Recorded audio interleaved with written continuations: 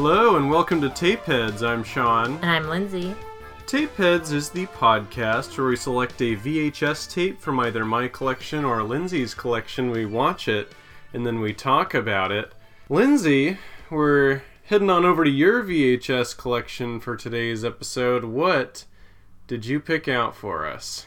Highlander. The 1986 sort of fantasy classic, I guess you can say. I'd almost call it a cult classic, since it wasn't that successful upon its release. Yeah, and on rewatch, I'm not totally surprised.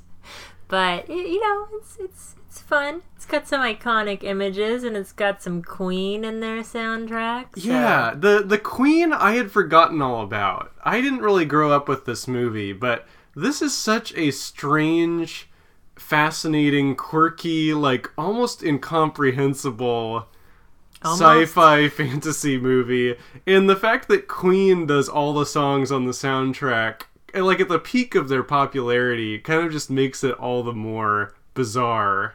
Yeah, it's really weird, especially when you're seeing these scenes set in the 1500s in Scotland, but in the Highlands, and then there's just Queen playing in the background. Everybody looks like they belong in a hair band. Yeah, the hair, even in the scenes in the 16th century Highlands, it seems like everyone is right out of the 80s with their hair, including one Sean Connery playing an Egyptian immortal.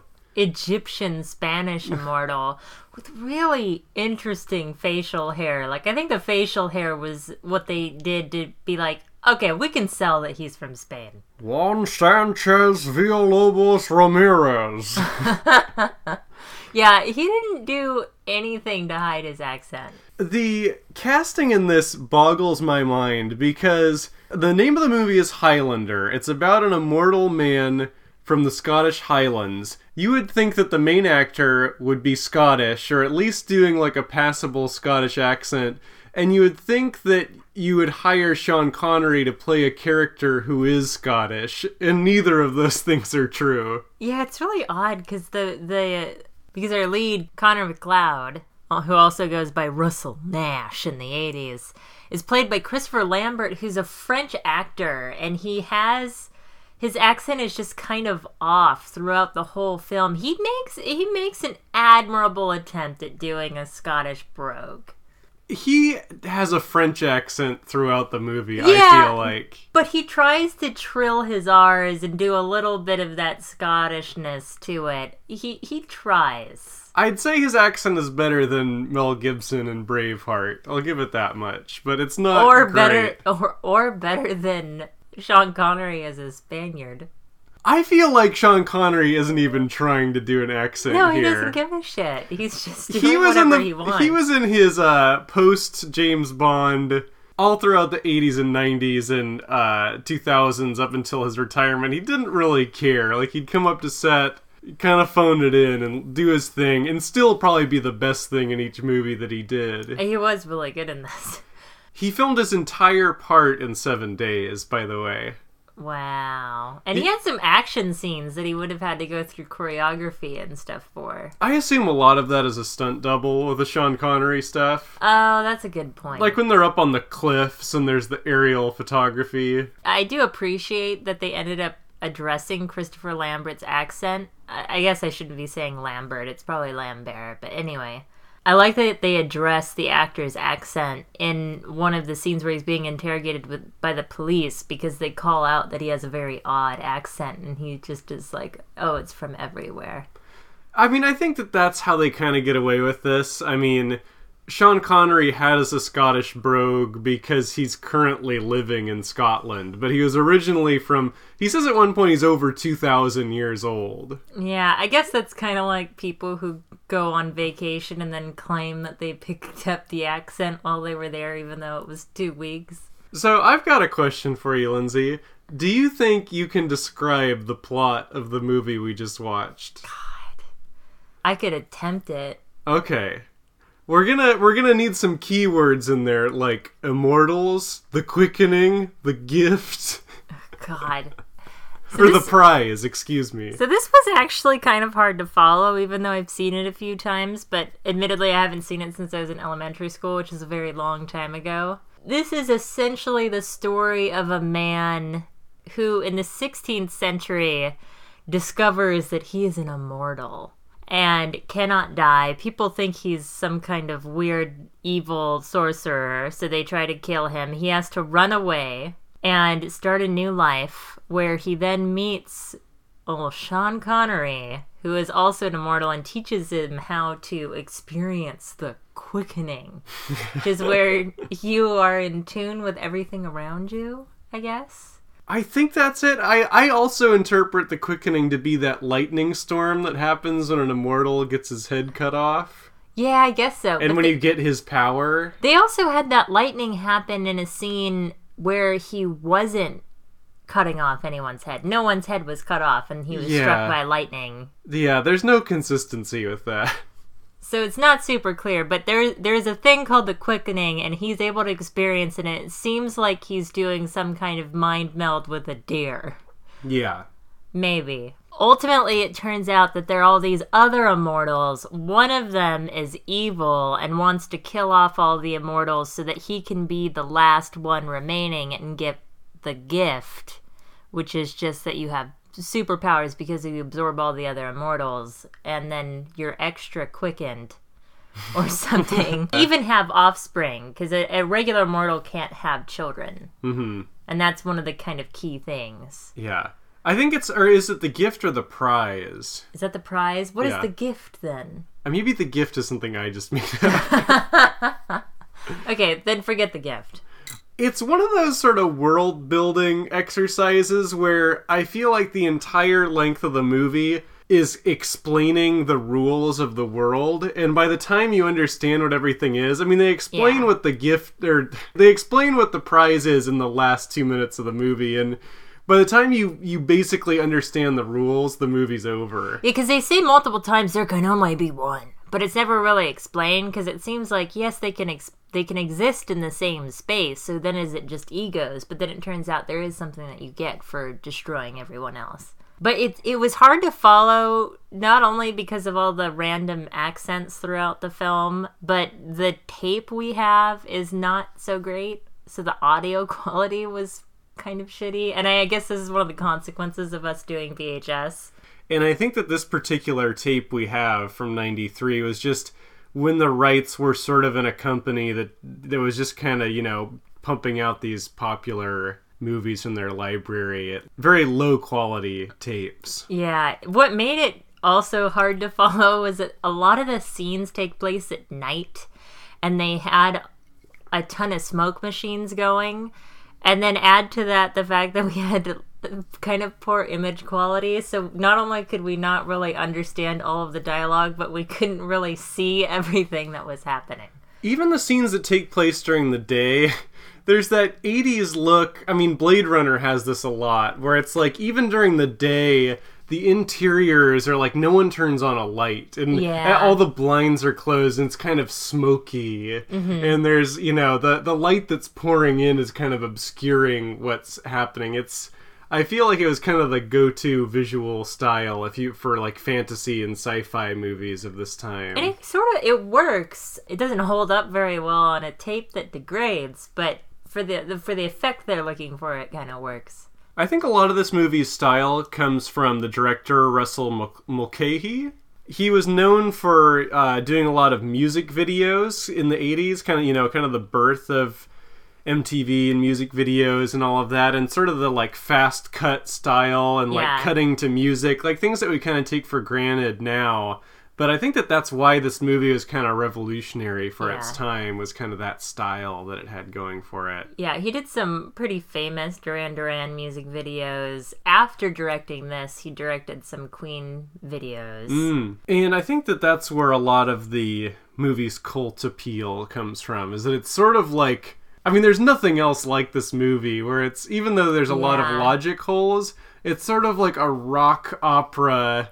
with songs by Queen, who of course has a huge fan base, and it's set in 16th century Scotland, and it cuts between that in modern day New York, and just 1985. Yeah, 1985 New York, and it's just so bizarre, this movie. It's odd. The thing that's really weird and that I had a hard time with when I was watching it on this go round was that McCloud's character was actually kind of creepy. He doesn't feel like a hero. Although I guess that works because if you imagine somebody has been alive since the 16th century and it's now the 20th century, that's a really long time to be alive and watch people die around you and be very, very lonely.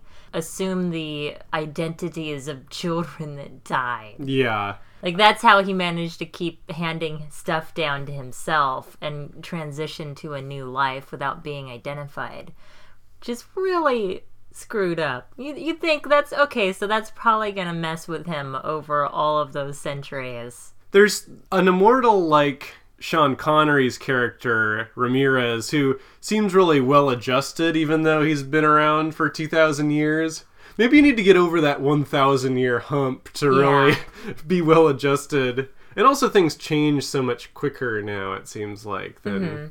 I mean, I guess there's a debate going about that, but it seems like it would be more difficult to, go from the 16th century to the 20th century than some of the leaps that Sean Connery had to make. Yeah.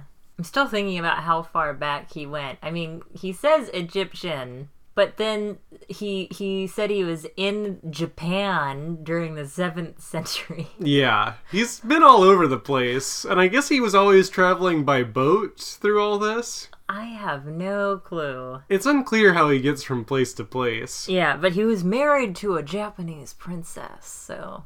Yeah, I love that part. It's just like thrown in as if it's nothing, and it's like, I kind of doubt that. I really don't think you would have been able to marry that Japanese princess. It's difficult because I kind of just want the movie to be about Sean Connery's character, who's only in the movie for about 10 or 15 minutes of screen time. But he's so interesting, but the problem is I just don't think that there'd be much conflict because he's so well adjusted. Yeah, he seems to be just a... kind of happy with his lot and that he's just kind of figured it out. And I think maybe you're right. Maybe McCloud just needs more time to figure it out. But he's pretty disturbed and he's really creepy when he's trying to kind of hit on that our old sword specialist. Yeah, the sword specialist who works for the police department. I guess the setup is that she's a weapons specialist, and so... she works with the police department, but her passion is in swords. Yeah.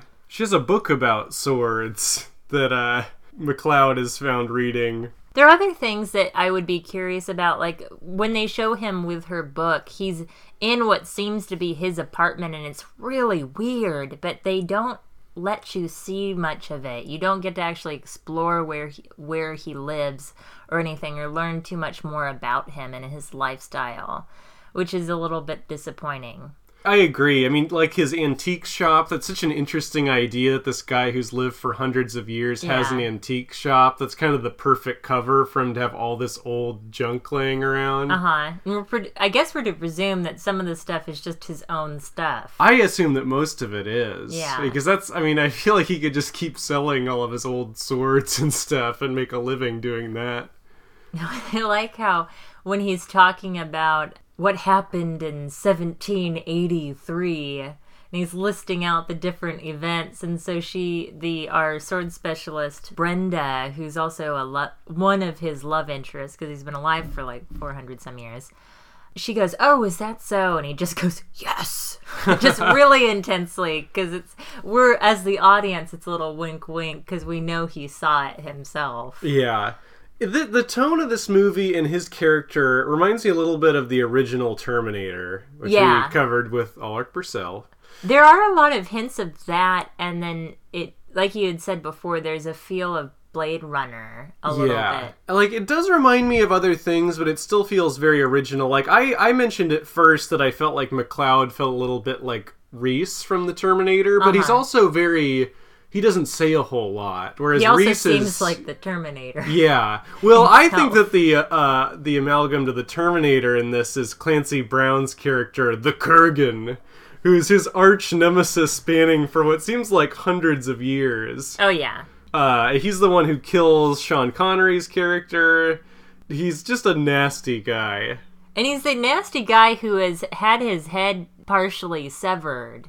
Yeah, that's so creepy how he's got safety pins around this big scar on his throat. Yeah, just kind of holding him on. It's like he's nearly Headless Nick, but in a much darker way. At times this movie feels like it's adapted from a series of fantasy novels. Yeah, it's sort of interrupted and choppy, and it doesn't flow really smoothly. Again, kind of hard to follow. Where it felt like there's a lot of content that they just had to cut out for time or something. I know that there's an expanded universe beyond this one film. I mean, there's comic books, there was a TV series, there's several sequels to this movie that I think were not particularly well received. I like this world, but I just don't know if I would want to spend a whole lot of time in it, because it's kind of just grim and crazy. I did think it was kind of funny when you compared it to Jet Li's The One. Oh, yeah. I saw a lot of that in it, for sure. Yeah, which, I mean, The One came later. Yeah. I'm sure it was inspired by this. Yeah, which, I mean, Jet Li is so much more fun than Christopher Lambert. Yeah, no contest, yeah. I mean, what Jet Li can do with his physicality, I think is... Yeah. You know, just as a physical performer, he's one of the greatest to ever live. Yeah, and the casting just seems odd to me because Lambert is kind of flat. Like, he has an emotional stoicism that works pretty well, but I just think that I would have been pulled in a lot more emotionally if his part had been played by, say, Dennis Quaid. Yeah, you mentioned Dennis Quaid. I think I keep thinking of Dennis Quaid because of Dragonheart. Oh, okay. Where he is also, it's, historical fantasy-ish with Sean Connery. I remember that movie.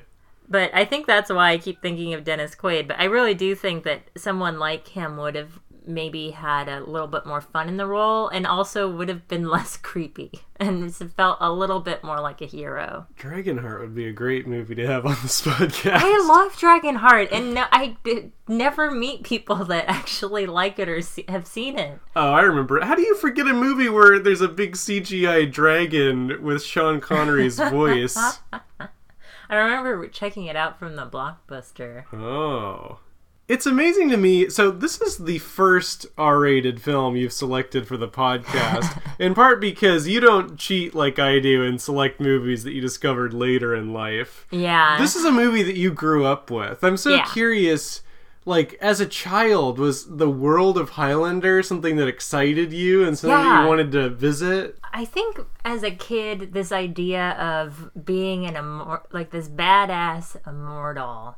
They're not really coming back to life. They just don't die in the first place. But the idea that you could live for centuries and battle all that time and just kind of, even as a young kid, I think that question of immortality and outliving the people that you love around you, because they do make a point of showing his, I guess, is she his second wife?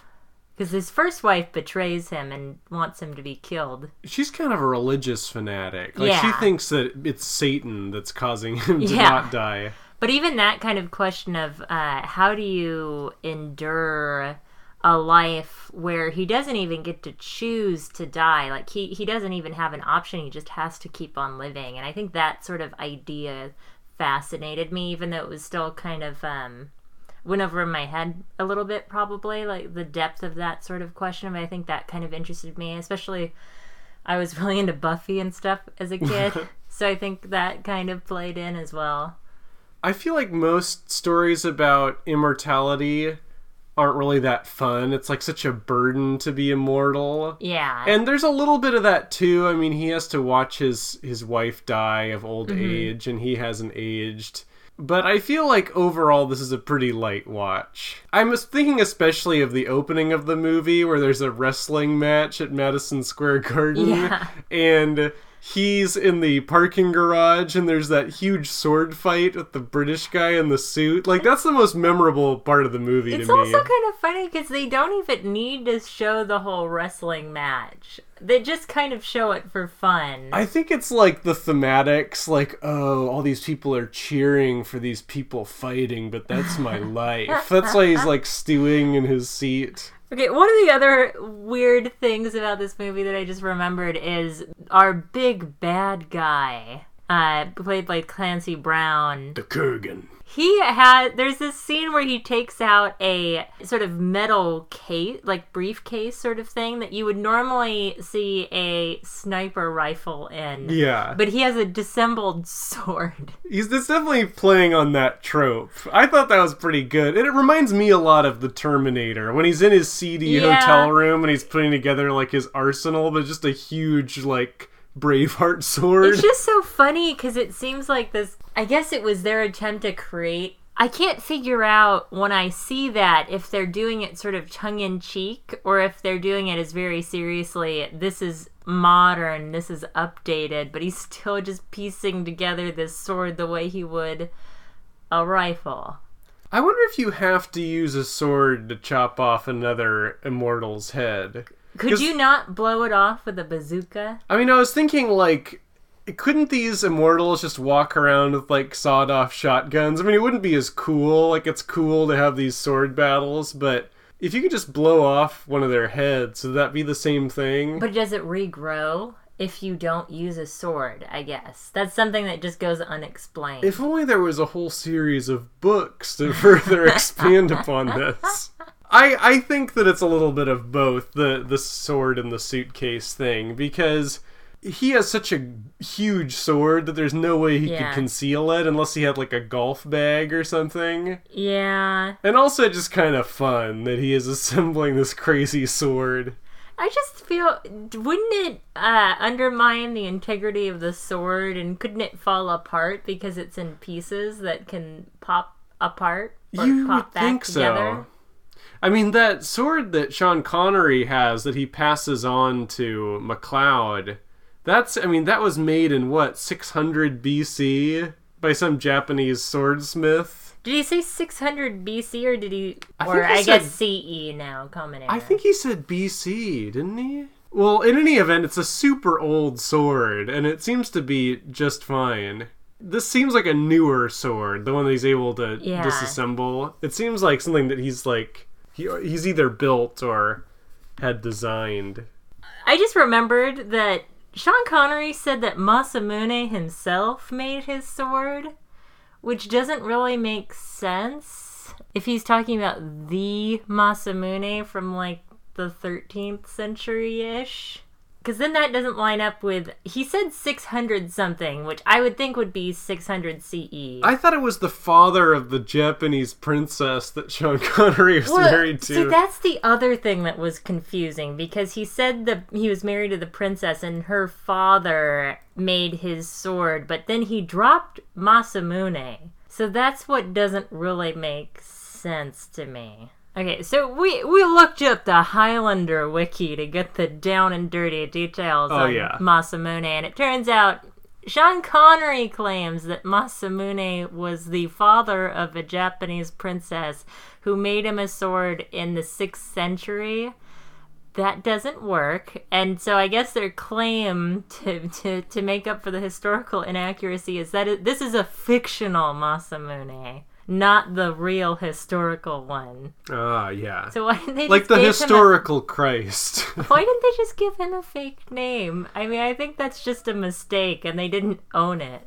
Masamune lived in the 13th century? Yeah. 14th century? He's born in the 13th century-ish. Like, I guess circa 1200. According to Wikipedia, circa 1264 to 1343. So... I guess of all the logic gaps in this movie, that's not the one to get too hung up on. It is kind of funny, though. In hindsight, instead of just saying, I guess we got that wrong, whatever, it works in the movie, the point is there.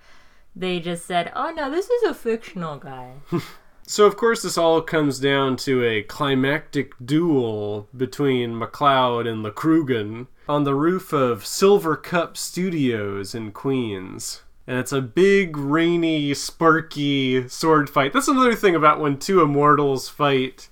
there's sparks that shoot off the swords, and apparently they accomplished that by hooking up a car battery to both of the swords, like the positive and negative ends. So which sounds super dangerous. That does sound really dangerous. It looks really cool in action, especially when they have water flowing all around them when they knock the water tower over. Yeah, but it gives the impression that they're wielding incredible strength as they hurl these swords around. Wow. But after this long battle, McCloud is... in which Brenda saves herself. Yeah, she saves herself and she saves McCloud, which is pretty cool. She's tied to this massive neon sign that gets knocked over, and she's screaming, and instead of waiting, she just climbs her way out of there, and then ends up following them downstairs and saves his ass. So that was kind of refreshing. It was good to see a strong woman there. I mean, McCloud was too focused on the task at hand of, trying to behead the Krugen that he didn't really have time to save her. And not be beheaded himself. Yeah. So yeah, I mean, I guess he's the last immortal by the end of the movie. It's a weird animated sequence of him having all of the... I'm assuming all of the immortal souls entering his body. I mean, they look like the ghosts of dogs entering him, which poses a lot of questions. Wolf-like, yeah. And we learn through voiceover that he's received the prize, which... she didn't know about before. So he's now mortal, and he can have kids... And they go back to Scotland. But he's mortal with superpowers. Yeah, he can read people's thoughts, and I think that there's this idea that had Krugen won and got the prize, he would use this power for evil. Yeah. That the world would be plunged into a dark age. But because we've got a good... Well, he'd probably procreate all over the place. Yeah. Oh, and the most iconic thing about this movie we haven't even talked about is the catchphrase. There can be only one. You're supposed to shout that in an echo every time you chop off another immortal's head, I guess. There can be only one.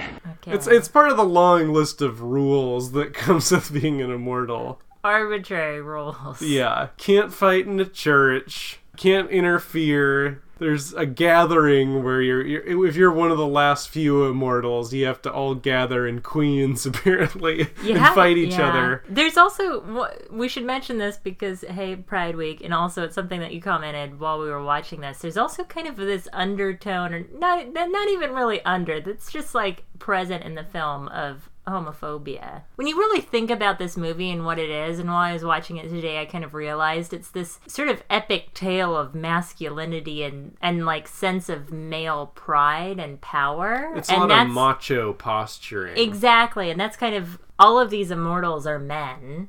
They can't procreate. The only way that they can pass down their lineage is to kill off everybody else, and then suddenly they can procreate. So it's this weird, complex sort of thing of masculine egos. And it's interesting, all this kind of homophobia throughout the movie, given the fact that Queen does the soundtrack, you know? Yeah. I wonder what they feel about scenes like where the cop... Yeah, where the cop's accusing him of he was in the parking garage because he was there to get a blowjob. Yeah. Or something. It's very weird, and I think that's prevalent in a lot of 80s movies. Yeah. I feel like certain directors manage to avoid it. Like, you don't really see that in James Cameron movies. It's kind of weird because it's this acknowledgement of homosexuality and it existing where it was just ignored in cinema largely before that. But it's just kind of interesting because you have homosexuality was sort of ignored as cinema, and then at the time where they started to acknowledge